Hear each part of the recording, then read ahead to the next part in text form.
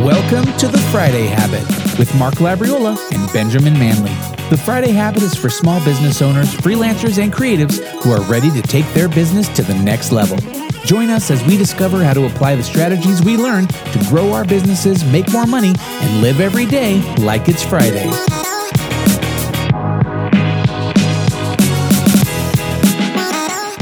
Michelle, welcome to The Friday Habit. Thank you. I'm so happy to be here.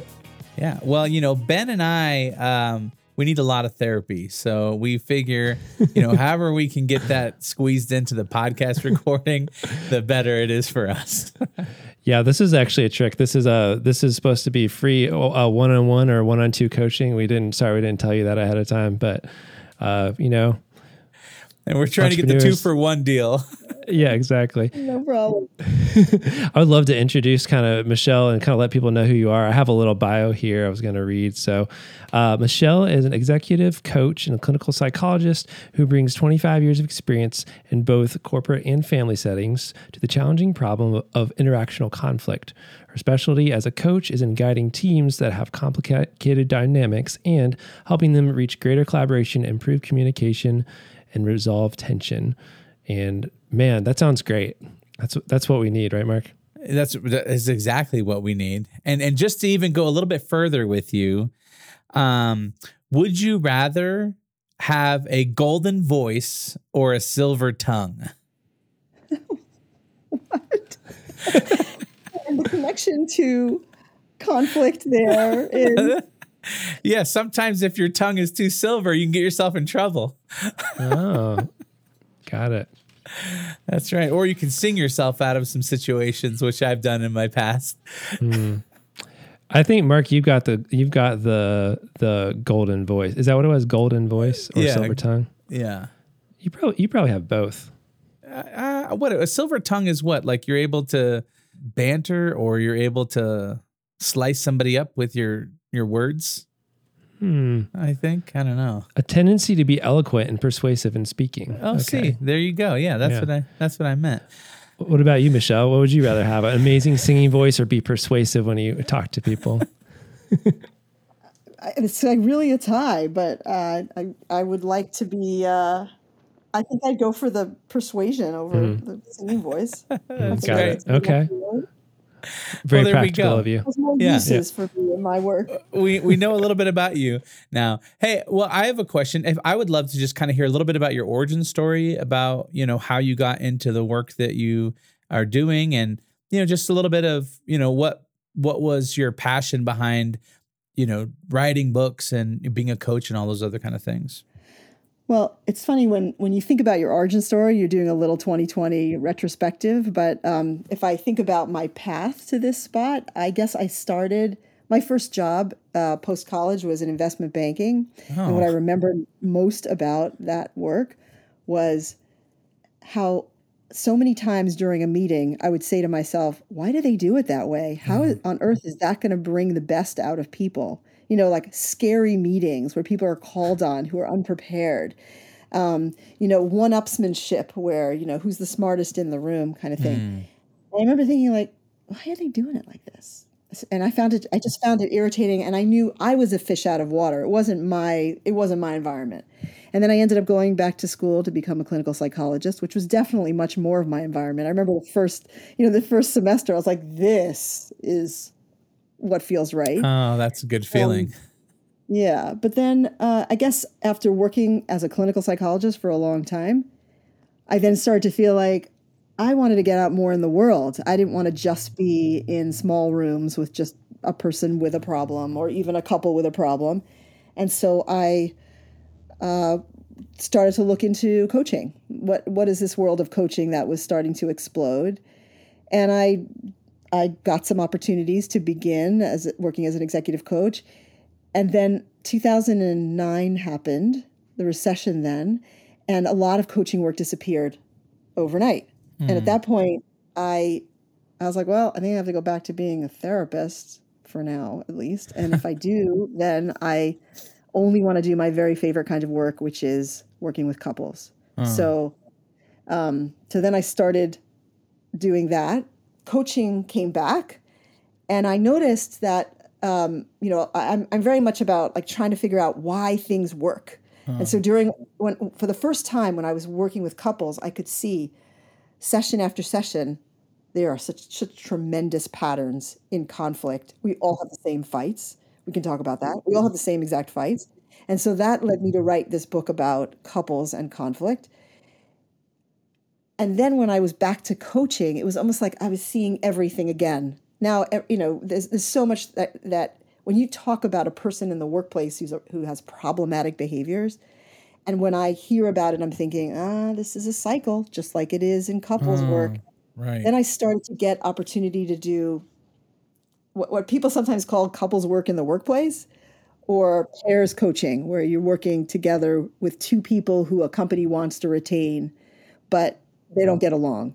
Started to do more of that and realized that this is becoming my specialty, is dealing with conflict, dealing with interactional challenges. And, so it is funny that here I am after, and it is funny when I work in like an investment bank again, it's actually kind of fun to be like, yeah, now you're listening to me about this. When many years ago, I wanted to say, it's funny how things have become so relational in the business workplace, especially after COVID, right? Where it was like, oh, wow, we really need to figure out how to communicate. And then, the great resignation, as people were calling it, was like, wow, we have to really level up how things are done at our businesses in order to attract the right talent and retain the right people and stuff. So yeah, it is interesting to see how, things have, kind of evolved since you've, been in the business and industry. What are, some things like, as far as, marriages and business, because both Ben and I are involved in both those transactions, what are the most what are the most common things that you see, that do relate? You kind of mentioned that. Okay, so there's so many things that relate. And they relate in terms of sometimes topic areas, like there's fights about money at home and there's fights about money at work. Mm-hmm. But there's also a lot of similarities in terms of the dynamics that unfold. So like take an example of a misunderstanding. So a misunderstanding happens at home or a misunderstanding happens at work, and negative, malicious intent is ascribed to it. Right? So you didn't pick me up from the train station and I ended up standing in the rain. Right. You don't love me. That was really horrible what you did. Right. So it's like malicious intent is attributed, or you didn't return that email, or you left me out of a meeting, or you took over a project, or you helped me too much with a project. And what does that mean? And then malicious intent. And that's the beginning. Misunderstanding is often the beginning of these very difficult interactions. So that's one thing that's in common. The other thing that's in common is that we get defensive in both places. And that's a big source of what causes us to get stuck, is that I seek to protect myself at home in an argument with my spouse, or I seek to protect myself in an argument at work with a coworker or my boss or my report. And then they respond in kind with more defensive behavior. So it's the same. We're people. Whatever environment we're in, we act according to the same biology in a way. It's like all about our fight or flight response, and we're always activated, and that's what gets us in trouble and kills communication. Right. Yeah, that makes so much sense, and too, I do see the parallels. And then you have the instances where sometimes you like work with your spouse, like my wife, she does interior decoration and, she does set design for us and stuff like that. And so then sometimes there's a clash of like, are you the boss or are you my husband, or are you my wife or are you my employee? And then it's just like very complicated and interesting. And then how do you leave this stuff at work and not bring it home, Very hard. That's extra complicated. Yes. That requires an expert to help you sort that one out, Mark. I mean, right. Probably so, actually. I mean, yeah. But yeah, Michelle, I don't know what you think the best way to kind of approach this is. And by the way, I don't think I said this yet, but I know you and I have worked together on building your website. Yeah. And so that was how we met originally, was Knapsack And you built did your a great website. job. Oh, thank you. Yeah. And we loved working with you. And then even back then, building your website, we built it originally when you had one book, which was called Stop the Fight, which is still out there, obviously, and an amazing book. I personally have read it and found it very, very useful. One thing I love about your approach is that it's illustrated, and so it's very accessible and very fun to read, and it's in very short, bite-sized chapters that are very practical. Like, there's really practical tools. It's very visual, very unintimidating. It's not abstract. And so for me personally, reading through that, there's some concepts that I've heard over and over, that when I saw your book and your illustrations, that finally kind of clicked in my brain, like, this is what's happening, because I'm a very visual person. So anyway, I just wanted to thank you for that, because it has made a big difference in my life, just reading Stop the Fight. I'm so glad to hear that. Yeah. And then so that was very helpful to me. And then even from there, I know we had worked together, built your site. And then later on, I found out, I think you actually got in touch with us to add a new page to your website. And, you had written this new book called Own Your Armor. So as soon as we worked together at the end of that session, I was like, I'm ordering this book. This is exactly what I need to hear. Because basically, your first one was about this stop conflict at home and how to resolve conflict. And then Own Your Armor is more about conflict at work. And as my team's growing, I'm trying to be as much aware and preventative of that as possible, growing from a team of 5 to a team of 10 in, about a year and a half or so. It's a big change, a lot more complexity, a lot more, dynamics. There's always change that comes with, a bigger team. And so we're actually planning on going through that book as part of our book club at work, Own Your Armor, and we're going to kind of implement and read through some of that stuff. So I'm excited to talk to you about it. I guess what I want to ask you is, what do you think the best way is into this conversation? Do you think it'd be better to start with our at-home stuff and then move into the workplace, or would you rather start the other way? Either is good. I'll say just one thing. I'm just so appreciative to hear you talk about the way you described it so well. It fits with what I was hoping for in creating an illustrated book, is to just make it simple. I feel like conflict is so darn complicated, and we get all swirly when we're in it, and you can't remember anything that you're trying to remember. Like, I want to be better at this. We all want to be better at conflict, both at home and at work. I want to be better at it, but I can't remember what I'm supposed to remember in the moment. And so just like, okay, just remember this picture. Maybe it will be a little bit easier. Exactly. And a good example of that from I guess we can start with personal stuff, since I'm already going down this this path. But one of the things, I think it might be one of the very first chapters in Stop the Fight, but I forget the name of the fight. You've named the different fights, which is cool, the type of fight. But it was basically one where it's like, I think there's a picture of a woman holding a box, and it's like a heavy box. It's like a problem that she's holding. The man is standing on the other side, on the left. She's on the right. The man is standing there on the left, and he's like looking at the box and saying, like, he's looking at the box and being like, just put down the box. Like, why are you holding that box? Or, here, let me carry the box for you if it's heavy. And really, what's happening is, instead of looking at her, she wants to be seen, and he's looking at the box, talking all about the box, all about the problem. Hey, I've got 10 ideas how to solve your problem. Why don't you listen to me? And really, what she wants is for him to look at her and see her pain and her struggle. And it's like, it was such a good visual, because I know that in my head, but it finally clicked of like, okay, I think I finally get this, it's about seeing and relating and caring about how the other person feels, not necessarily focusing on the problem alone. So that's just an example, but that was very helpful to me. I'm so glad. That picture for me, I drew one time with a couple for the first time. It just popped into my head as I was sitting with them. It's like, you have a choice. Your partner is coming home from work and telling you that problem that they had at work, let's say. And you're sitting there listening, and you've got to decide, am I going to focus on the problem, or am I going to focus on the partner? And the choice is a choice of either closeness or distance. Like, am I engaging with you as a co-problem solver on my problem, or am I allowing you to be my container, the person who's going to listen, always take my side, always be there for me, even if you think I'm wrong in the way I'm handling this situation at work. You're still going to be there for me, and that feels like closeness. And so I say to couples, it's like you have a choice. I say the same thing, frankly, to managers when one of their reports comes into the office with a box of a problem. You have a choice at that point to either teach them how to solve the problem, coach them in how to solve the problem, or help them see for themselves what their own interaction with the problem is. And each of those has different impacts on how much they grow. So, it's quite similar. Yeah, that makes a ton of sense.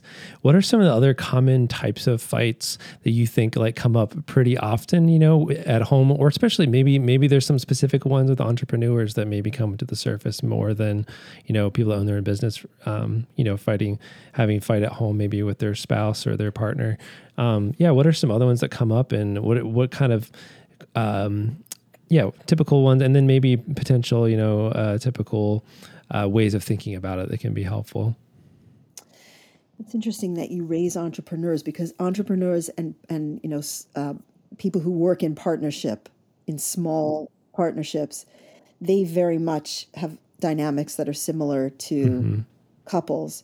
And I sometimes work with founders of a company or partners of a small company, and we talk about it in the same way that I would talk about to a couple about like premarital issues. Here are some things you should think about with your partner. How are we going to handle certain things? But emotionally, how are we going to handle certain things becomes very important. What do we each do when we are triggered or upset or feeling threatened? How are we going to handle our fights? Let's assume we're going to have fights, and let's figure out how are we going to handle conflict when it comes up. A lot of people think, well, we'll deal with it if we have to, but we're never going to have that problem. And, if you think about it, how on earth would we ever assume we're not going to fight? Well, you hear those people, they're like, oh, we've never fought in 40 years. We never had an argument. And I've never lied either. Yeah. So I think in terms of fights that people typically have, again, let's talk about entrepreneurs or about a couple at home. You could have two different values, for example, that you're trying to solve for. I want to raise our kids in a very disciplined way that will teach them how to be productive and live life and have good executive functioning skills. And the other parent says, I want our kids to feel a sense of freedom and not so caged in. And so we should, have some leniency in our lives. And then this becomes a massive fight when it comes down to like, do they have to go to school today or not because they're feeling a little sick? It becomes a huge fight. And sometimes I will say to the couple, okay, let's just get this down to what is the value underneath this fight for each of you? What are we even talking about here? What's the reason it feels really important to you that they must go to school today, even though they're feeling sick?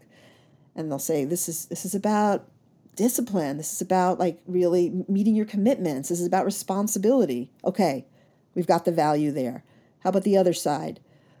What's it about that you want to say it's okay if you don't go to school today? Well, I feel like it's about caring and love and empathy. And that's really important. And the fight can get very polarized into they must go to school, they must not go to school. And how could you possibly make them go to school? And how could you possibly let them stay home?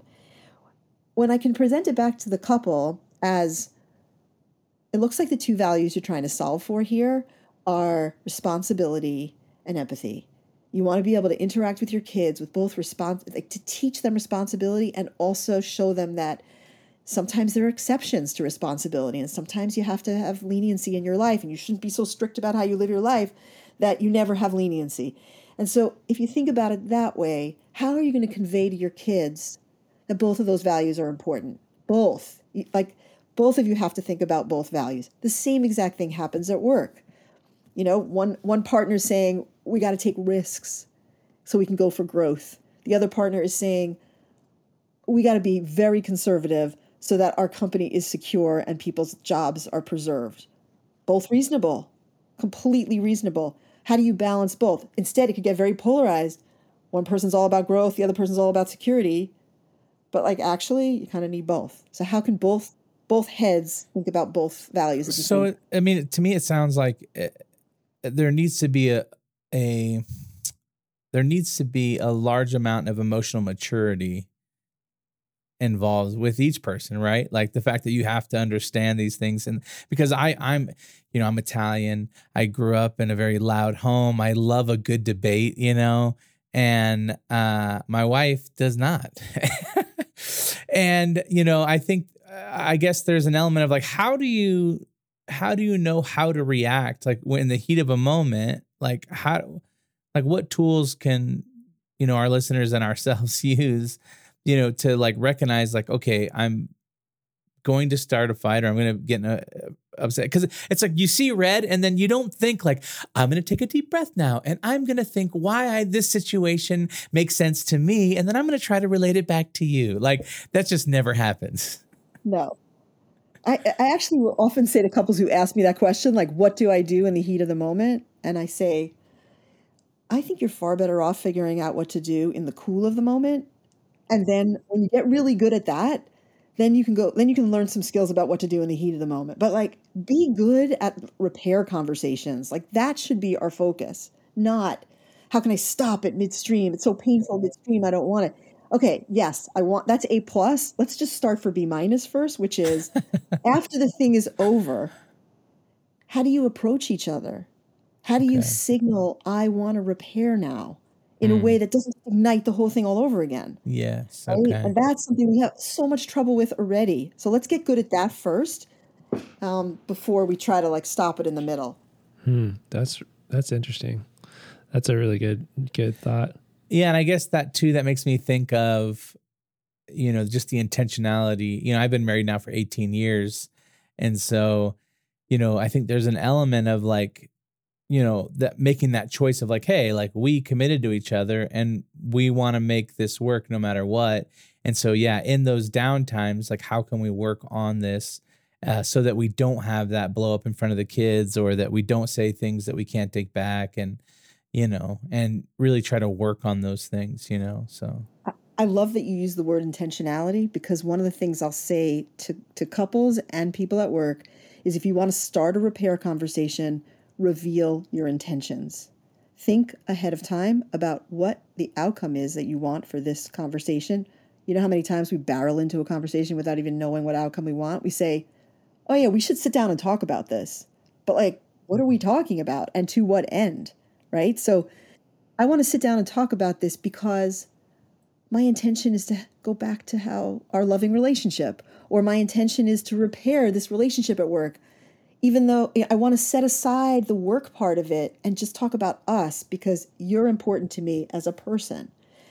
Revealing your intention as the headline is like the best way you can guarantee that you're going to start this conversation in a much less defensive way, a much less fiery way. It's saying, my intention is to end the fight, or my intention is to apologize for my part of it or my contribution. My intention is to hear you out for the purpose of getting back to our best selves. That's the lead. That's the lead of a great repair conversation. That's so disarming and also just so that's so helpful because people don't know, they might feel scared to talk about it. They might feel like you're about to attack them again or point out once again why they were wrong. And so there's probably a lot more defensiveness that comes in if you don't say what your intentions are. And that seems so obvious when you say it. It's like, why would you not do that? Obviously, but like, have I ever done that? Probably not. I've probably never done that before. That's crazy. You also can't do it if you're fired up. Like, think about it. First of all, I'll have to say the whole thing about don't go to bed angry, that piece of advice, I don't agree with that. Oh, okay. Here we go. You need to go to bed angry because your brain is on fire.